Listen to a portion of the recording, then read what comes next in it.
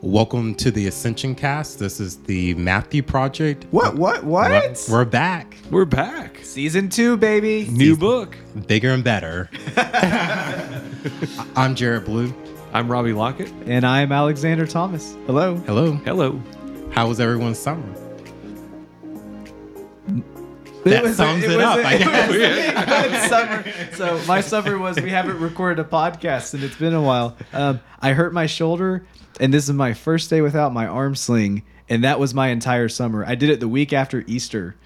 So I think I was maybe right when we recorded the last episode. And so I'm just happy to finally use my arm again. So you're like a new person almost at this point. And my left arm is a lot stronger now than my right. You learned a little bit about my left-handed world. It's nice over here. Oh, I didn't know you were left-handed. Oh, yeah. Oh, very okay. much. My right arm is a counterweight. Learn new facts every day. Jared, what about you? We went to the beach a couple times, so that was good. And I feel like I need another beach trip, but, not enough vacation to make that happen. If you ever hear seagulls, you'll know we're all at the beach recording. Yeah, we had a beach trip, a little bit of baseball, and some other stuff going on. Mostly kind of a chill, boring summer, though. Nice that way. Sometimes that's good.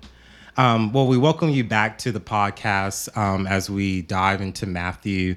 Today, we're going to hopefully dive into kind of more or less what is a gospel, and then also in the context of who is the author of, we're more or less learning more about who Matthew is, the connection to the Old Testament, and then we're going to provide an outline of the book of Matthew. So I guess, first starting right off the top, Alexander, what is a gospel?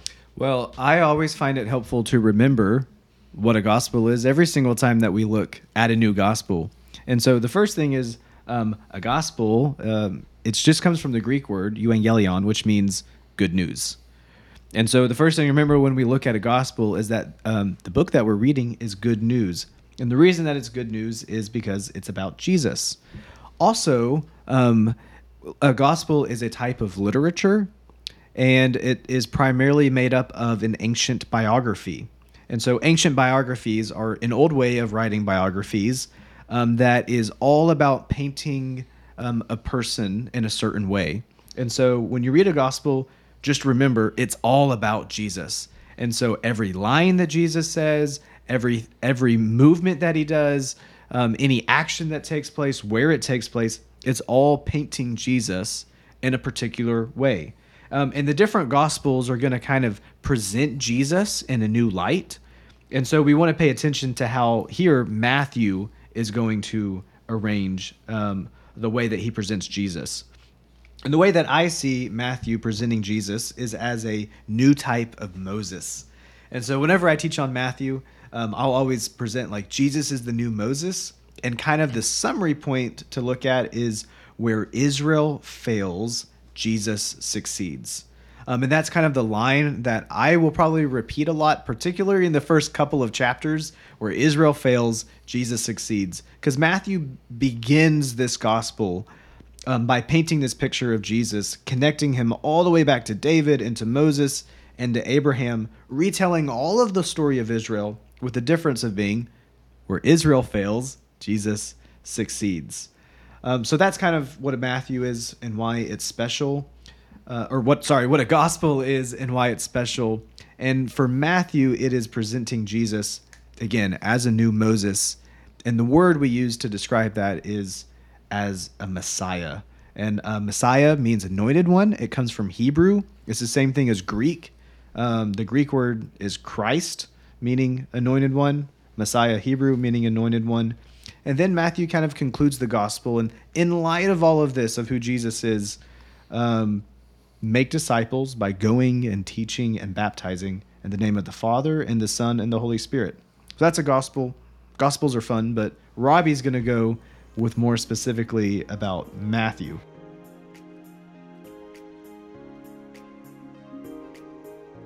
Yeah, let's talk a little bit about who wrote it, where, when, why, how, all of that kind of stuff. So you can kind of divide the views on authorship of the Gospels. into a couple of camps. You might call the first one the traditional view of the church, and the other being the sort of modern scholarly view. I guess it's important to say, in talking about how to group these gospels and looking at the sources and that sort of thing, to mention the idea of the synoptic gospels, which are Matthew, Mark, and Luke, as opposed to John's gospel, which sort of stands on its own little place. It doesn't interact with the other three. Synoptic, another Greek word just meaning sort of same view. The three of them tell more or less the same story with different emphases and different arrangements and things, but it's kind of the same book.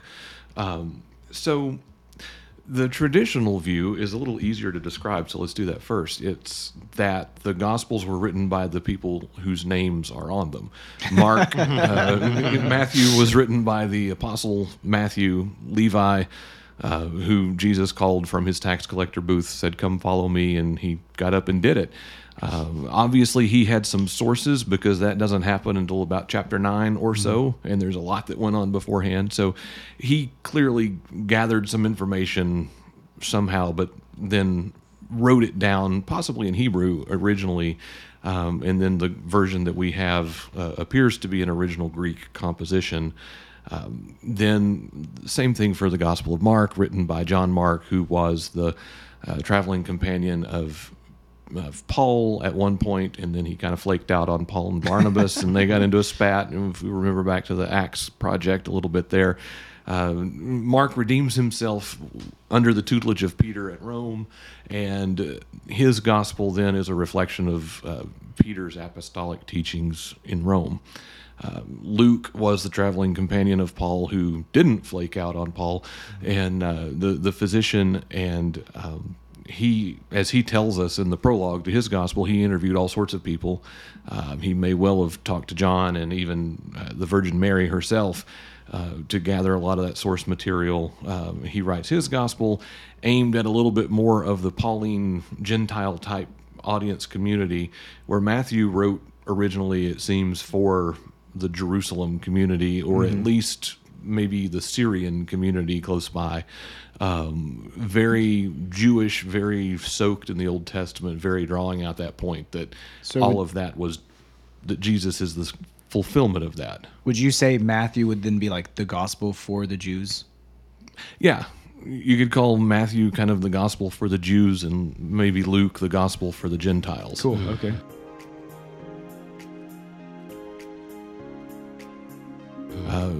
A more modern summation of the that sort of traditional view then shows Mark as being like a bridge between the two, where Paul has this gospel. He wants to make sure that it's not going to ruffle any feathers, the same way Paul had been ruffling feathers, as we saw in Galatians and in Acts.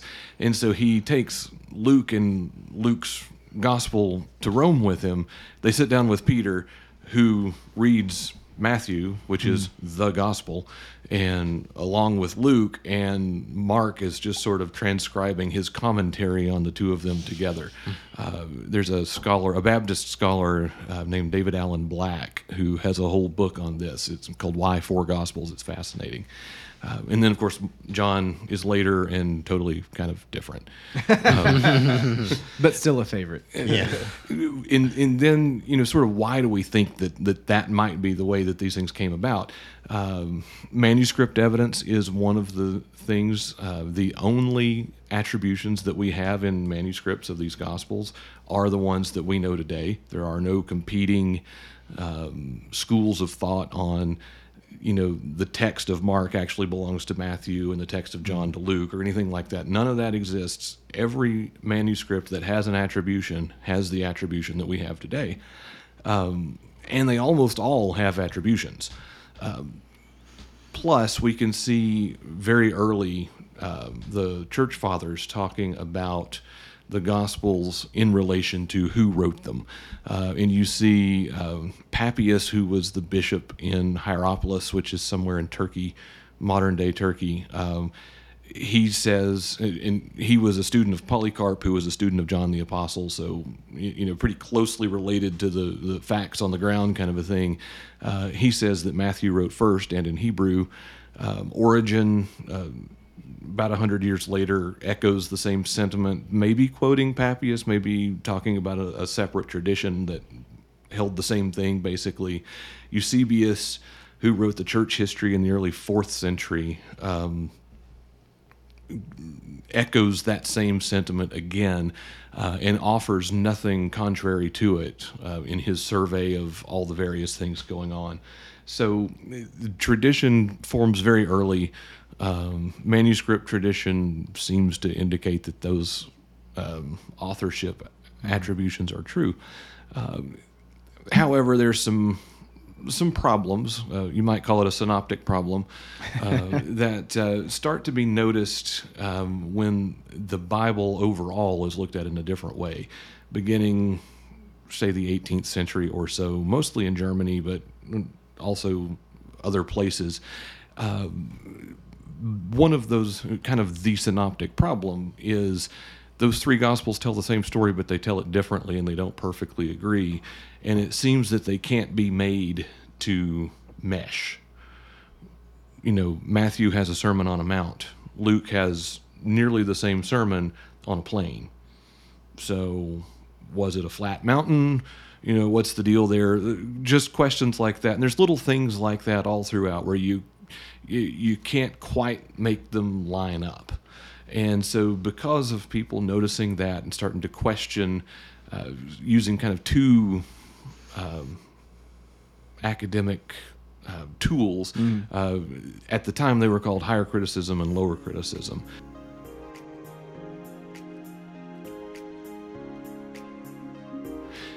So higher criticism is more commonly today called the historical critical method, where we evaluate a text in relation to all sorts of things that we know from either other sources, written sources, or archaeology, or just sometimes just pure logic of trying to understand what's going on. And then lower criticism is frequently today called textual criticism, where you have competing manuscript traditions. There were no digital copies. These things were all handwritten out by scribes and then hand copied by scribes. And so errors creep in, differences creep in, and the idea of textual criticism is to trace those differences and variants back to what we might be able to confidently call an original of the document. As those disciplines evaluate the Gospels, they come up with a very different answer for where these things came from. They put Mark first, and that's because Matthew and Luke both seem to quote large sections of Mark. Matthew and Luke also both seem to quote large sections of something else that Mark doesn't have.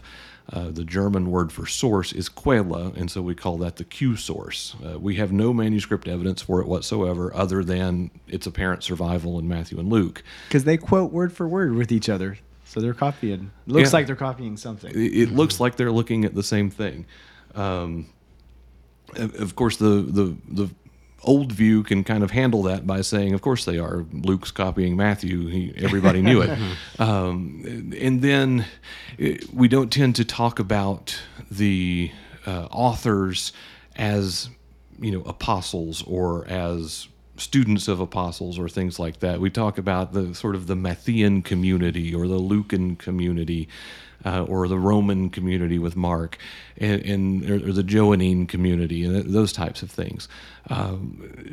Not to say that they had nothing to do with the people with whose names they're associated, but just that the idea that Matthew sat down and wrote this thing is not generally accepted among modern scholars.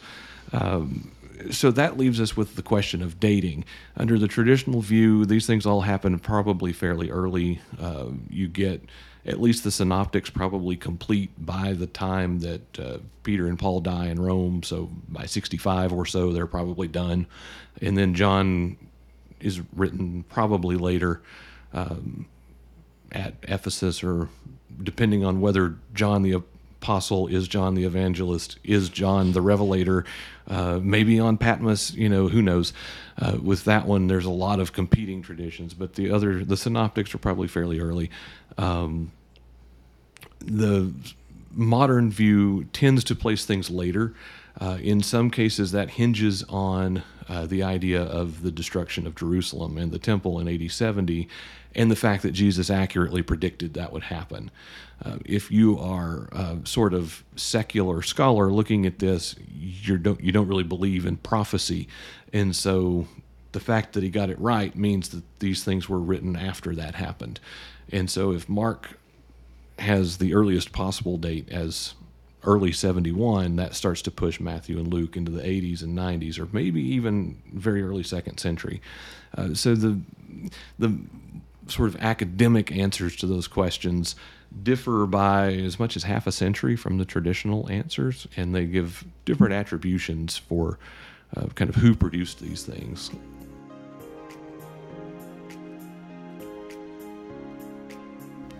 So as Robbie has mentioned already, Matthew was written for the Jews. And so, as we, explore Matthew, it's good to think about kind of, who the audience is, what was going on prior to this. As we all are quite aware, Matthew starts out the New Testament, but Matthew begins 17 years chronologically, in time frame from the conclusion of the Old Testament.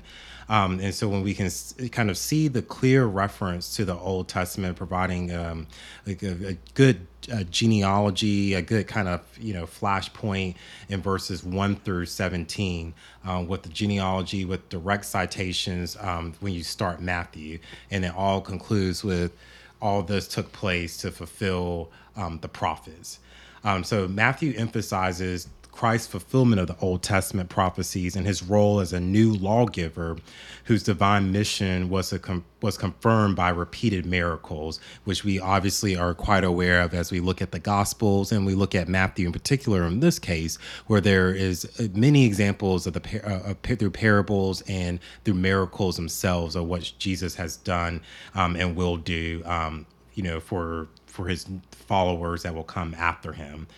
And so when we look at Matthew, the interesting thing about it is that you find that there are about 20 specific references to the Old Testament prophecy in relationship to Jesus. So one example would be that in Matthew, the first chapter, 22nd through the 23rd verse, and then when we look at Isaiah 7:14, all this took place to fulfill what the Lord has said through the prophet. The virgin will conceive and give birth to a son, and they will call him Emmanuel, which means God with us.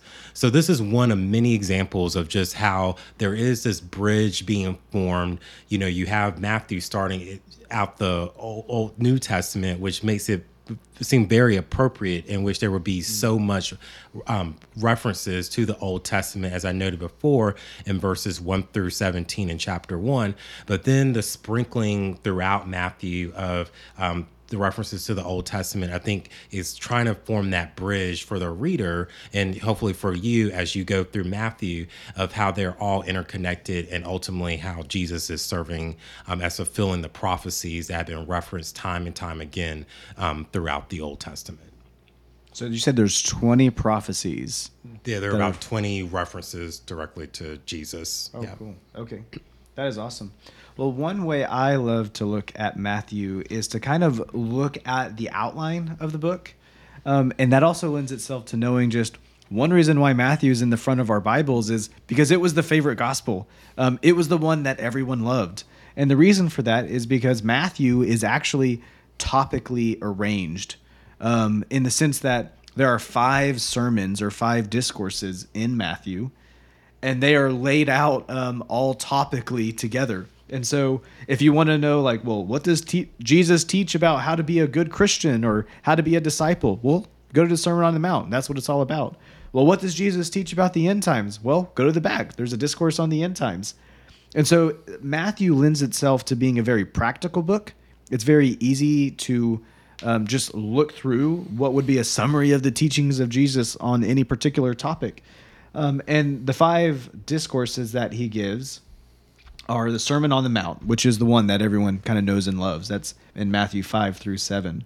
But there's also the missionary discourse in Matthew 10. So if you imagine the Sermon on the Mount being kind of being initiated into the kingdom of God, The missionary discourse, or Matthew 10, is about how we are sent out as being disciples in the kingdom of God. And then the third discourse is the parable discourse in Matthew 13. And that is most of the parables in Matthew are all there in that chapter. And then there is the fourth discourse, which is the discourse on church and community in Matthew 18, and the discourse on the end times in Matthew 24 through 25. What's really just fabulous about Matthew is you can just go and look at all of these: the Sermon on the Mount, the missionary discourse, the parable discourse, the discourse on the church and community, or the discourse on the end times, to see what all of the teachings of Jesus are about any given topic. And it makes it really great. And they're all kind of related to this idea of us being in the kingdom of God. So we are initiated into the kingdom of God. We are sent out into the kingdom of God. We are taught in the kingdom of God. Conflict happens when we're a community. So what do you do in that conflict? And then eventually, how does the kingdom of God come into existence in the end times one is kind of a description of that. So Matthew is a great book for that. It's a great book for looking at Jesus in relation to the Old Testament and how Jesus is this coming Messiah. It's a great book just as a beloved gospel. And it's a great book just in general because it's a gospel and it's all about Jesus. And who doesn't want to know more about Jesus? I want to know more about Jesus. Yes, same here, for sure. We're in agreement. So we've covered a lot here in this first initial podcast, but hopefully it served as just like a good overview as we begin this exploration of Matthew as a church through formation over the next few months. But I will encourage, and I think we all three of us would encourage you as we go through Matthew to think about what connections are you seeing as you start reading Matthew? Yeah. What connections are you seeing to the Old Testament? Connections to other parts of the New Testament? And ultimately, what connections are you able to make to your own personal life? And possibly, are you able to make new connections within the church, as well as enhance existing connections that are found here within the church? And as we will all work together to build our bonds as Ascension, as the body of Christ, hopefully this podcast, along with the formation that meets weekly, whether in large group or small groups, all serves the purposes of making us better Christians, better people in our community, and just, I think all right individuals, all in all. So maybe even disciples. I think that's probably important too. So we look forward to listening to our next podcast. And you are always welcome to join us on Sunday mornings in the parish hall at 9:15. At 9 a.m. is coffee. Peace. Peace.